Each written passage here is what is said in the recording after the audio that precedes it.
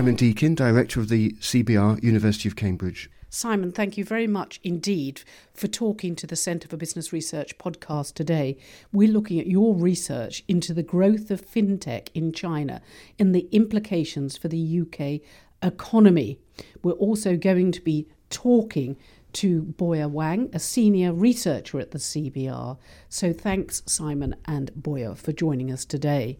First, Simon, how does the fintech economy function in China, and why is China an interesting case study in the growth of fintech?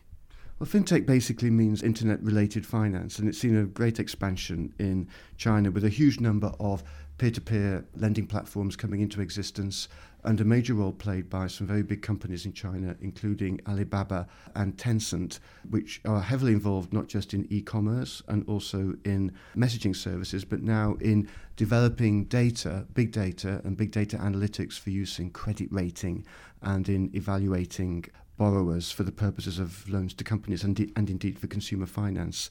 So there's been a huge increase in this whole area of fintech activity in China recently. And because China has, to some degree, a protected internet market, it's more difficult for overseas competitors to come into the Chinese market. They've protected and built up their domestic sector. So they have large corporates like Alibaba and Tencent, but also a very large number of small firms and platforms now active in this area. And China's rapidly becoming the global centre for fintech.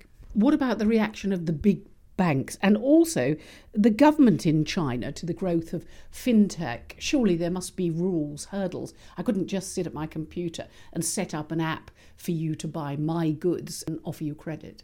Yes, I think what's interesting here is that the Chinese government has heavily supported the development of fintech, not just by, in a sense, creating this internal digital market, but also by engaging proactively in this sector in a number of ways, building up science and technology in the university sector, encouraging spin-offs and venture capital funding, encouraging the commercialization of university research in areas like the Pearl River Delta. So the government's very active in this area. Whether the regulatory system is especially light touch is a more controversial question. In some respects, the regulation of big data and the regulation of internet finance is perhaps less restrictive in China than it would be in the global north. And this may to some degree account for the exponential growth of the sector over the past 5 years. So are there rules about borrowing in China? If we say we're in 2018, have rules emerged as fintech itself has grown? One has to bear in mind that in China, traditionally, lending by banks was effectively lending by state-owned banks to state-owned enterprises. So researchers and government officials would identify a so-called formal sector in China, state-owned banks lending to larger companies and to state-owned companies. It's a small segment of the overall market, maybe only around 20%. Most lending takes place outside this formal sector. That doesn't mean to say it's outside the scope of legal rules entirely, but traditionally a lot of lending was just on an informal basis, family members lending to each other, members of the same community, companies informally lending to each other, often without collateral or even sometimes without written contracts. And this still goes on in some parts of China. And in some ways, it's a very flexible system, but it's also highly precarious. We've seen in cities like Guangzhou, as recently as 2011, a major series of corporate failures and a banking crisis caused by the fragility of informal finance in China. Now, fintech, peer-to-peer lending, using platform lending, bringing together borrowers and lenders through internet, through digitalization, in some senses is an evolution out of informal finance. Okay, this is to some degree taking place outside the state-owned sector.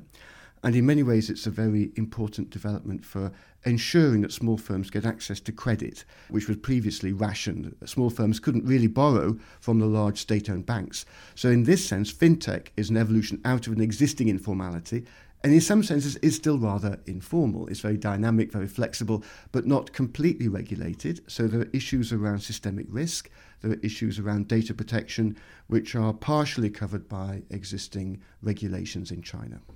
Are there also issues of people using illegal means to get their finance, their debts, their money back? For instance, you say that it's grown up because you have had peer-to-peer lending in China. It's part of the psyche or the systems exchange in China. Well, traditionally there was a role for loan sharks and perhaps even for private enforcement that were on the verge of illegality. There has been a lot of research on informal finance and even loan shark finance in China over the years. Peer-to-peer lending is not necessarily, of course, illegal and generally wouldn't be illegal, and increasingly there are controls over how platforms operate. So increasingly, from 2016 onwards, the government, the People's Central Bank, other authorities, the regulatory authorities for the securities market and for the banking sector have begun to issue regulations affecting platform lending.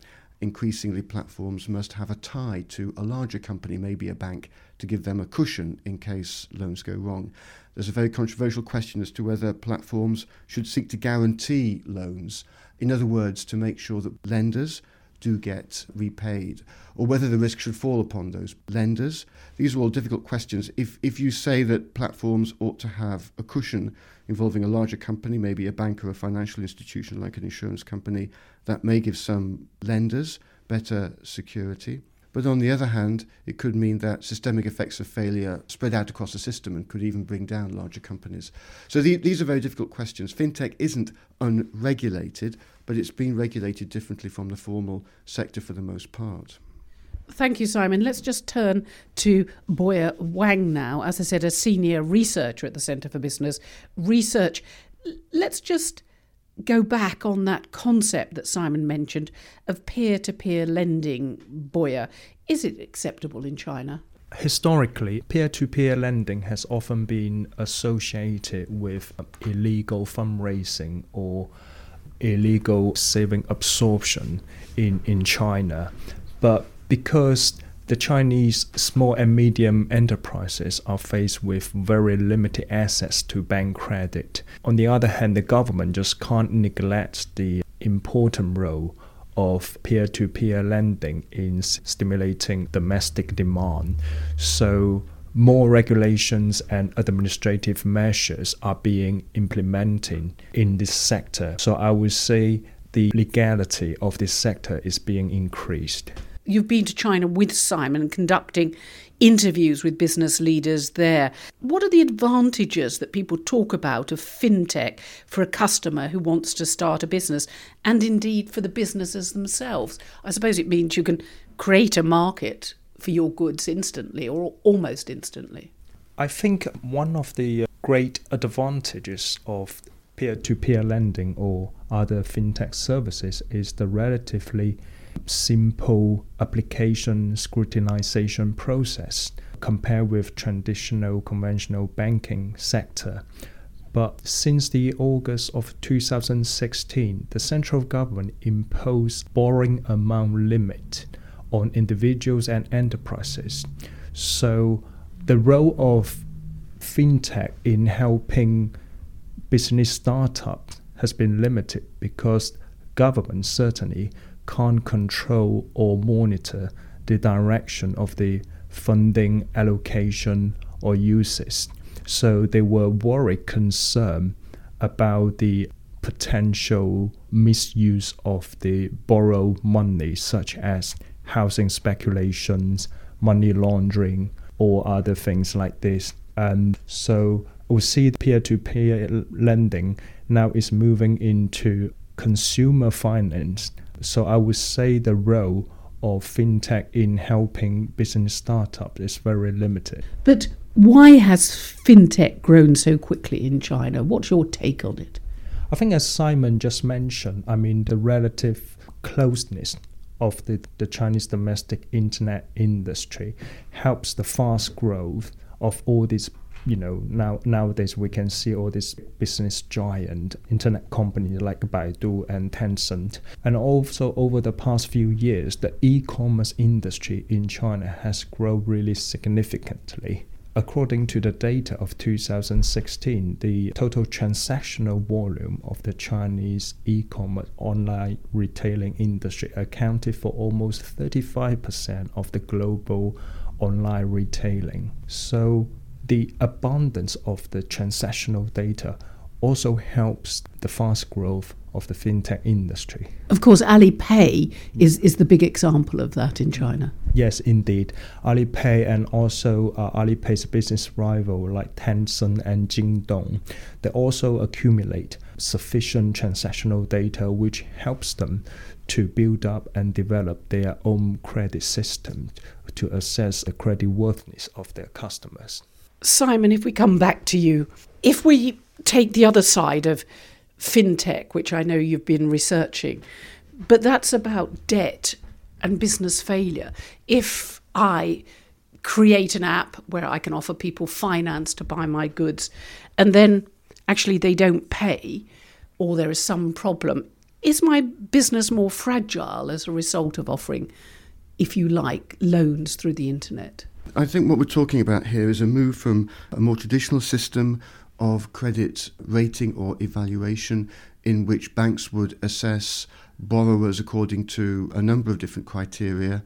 Often this would involve face-to-face meetings between bank managers and borrowers. This is the traditional model. To some degree, over time, even before fintech, credit rating companies were collecting data on individuals and on companies, and these data were then used by financial institutions to assess credit risk.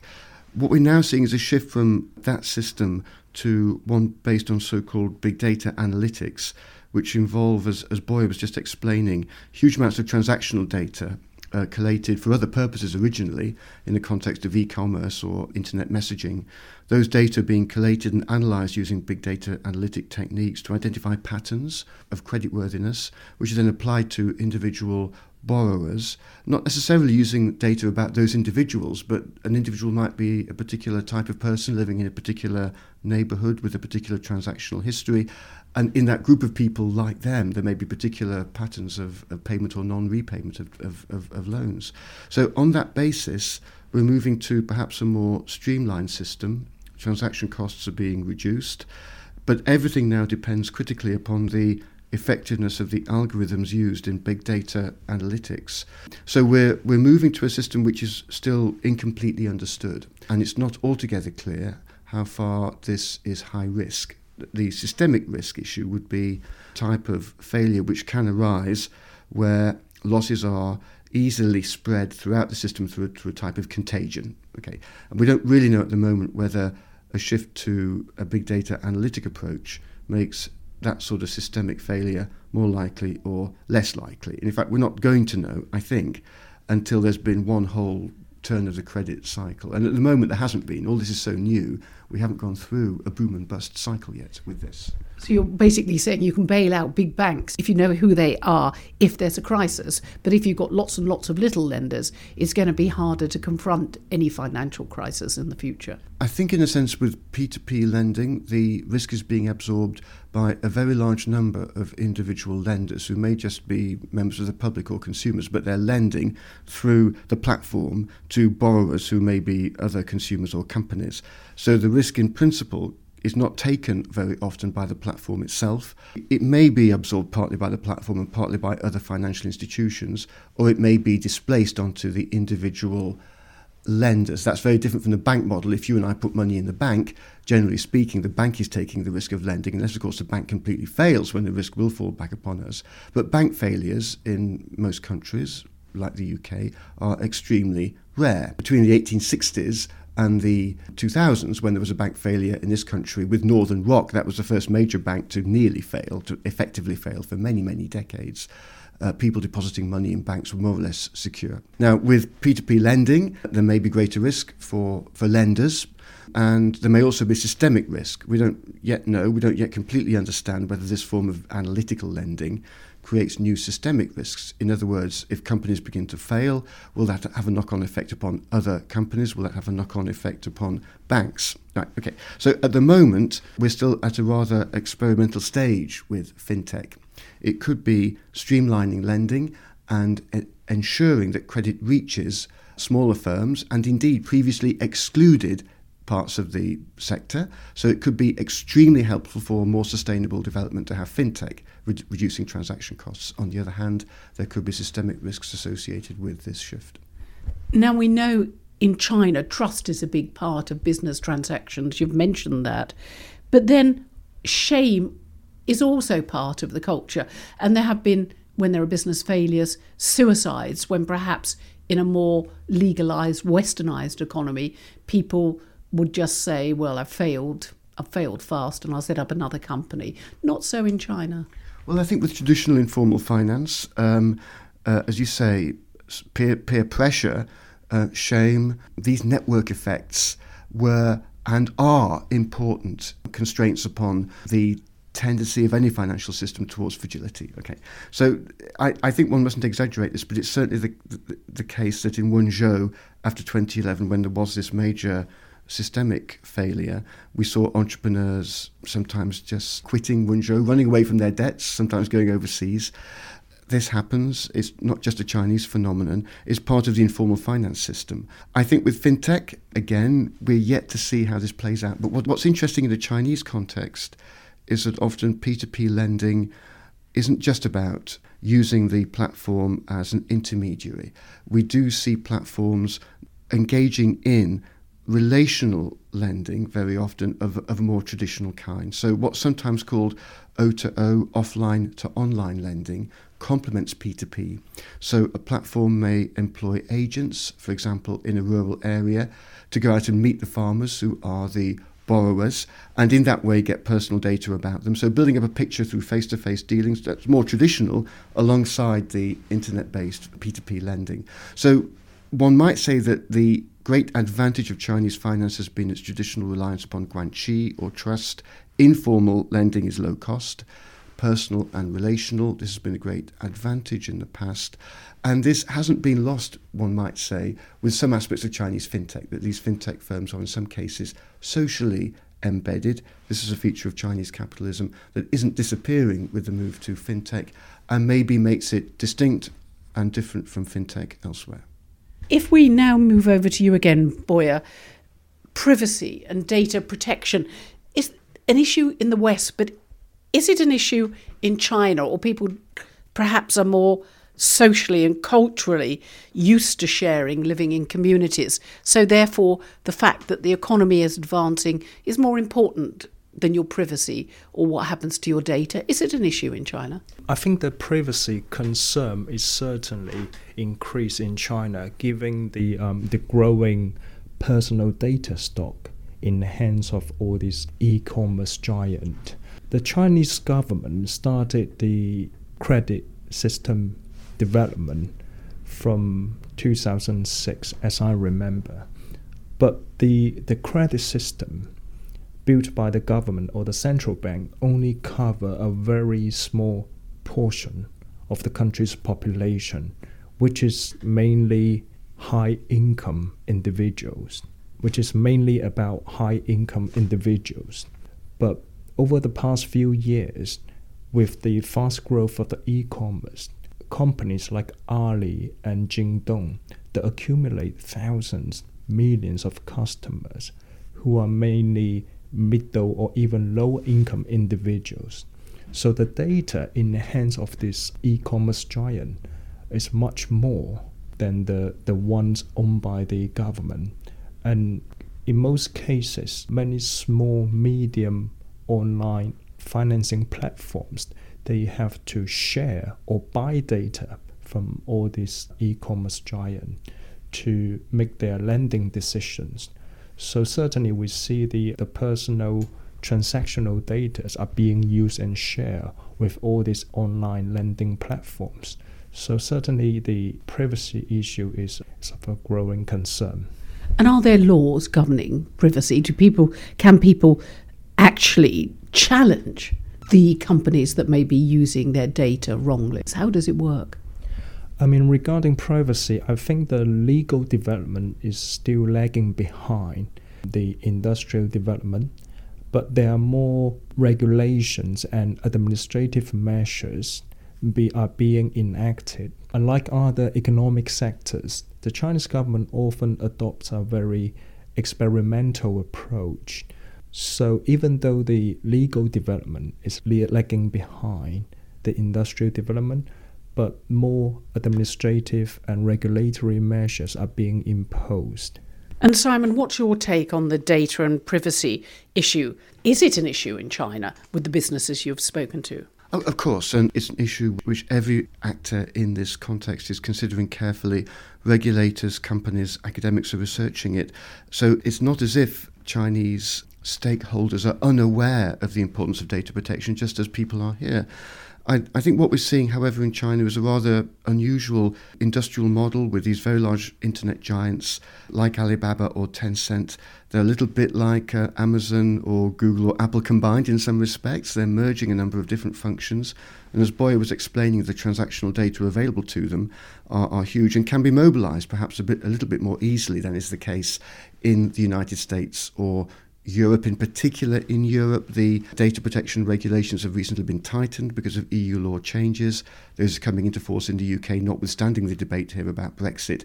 So data protection concerns are a huge issue in mainland Europe and indeed in the UK, a significant issue in America, but less of an issue so far in China in terms of constraints on corporate strategies. So the concern, I think, would be that, again, the big data analytic methods are not completely understood, and there has been research on, not just in China, but more widely, on the question of whether use of big data algorithms or analytics sometimes results in discrimination against vulnerable social groups or in misallocations of resources or misdescriptions of credit risks. And we need effective legal means to control, for example, the possibility that AI, artificial intelligence algorithms, can be misapplied to result in discrimination on the grounds of ethnic origin or even on the grounds of gender. And this is bound to be a huge issue everywhere, I think.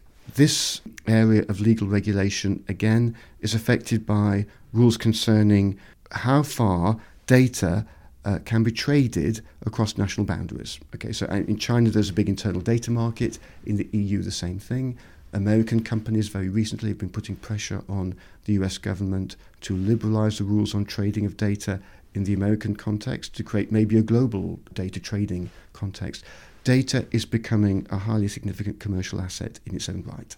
And indeed, in many ways, data is a commodity now, which is more critically important to companies than more traditional tangible assets. So we're at the beginning of a process which affects all economies, of seeing how digitalization affects the creation of new commodities. How regulators respond to that will be very important going forward. This is a developing area. It's too soon to say exactly what sorts of regulations we might be seeing. But privacy and who controls data, whether we control data about ourselves, whether we can control it as consumers and users of internet services, this is a huge area now for law. Well, thank you. Let's just take a break now before we come to part two.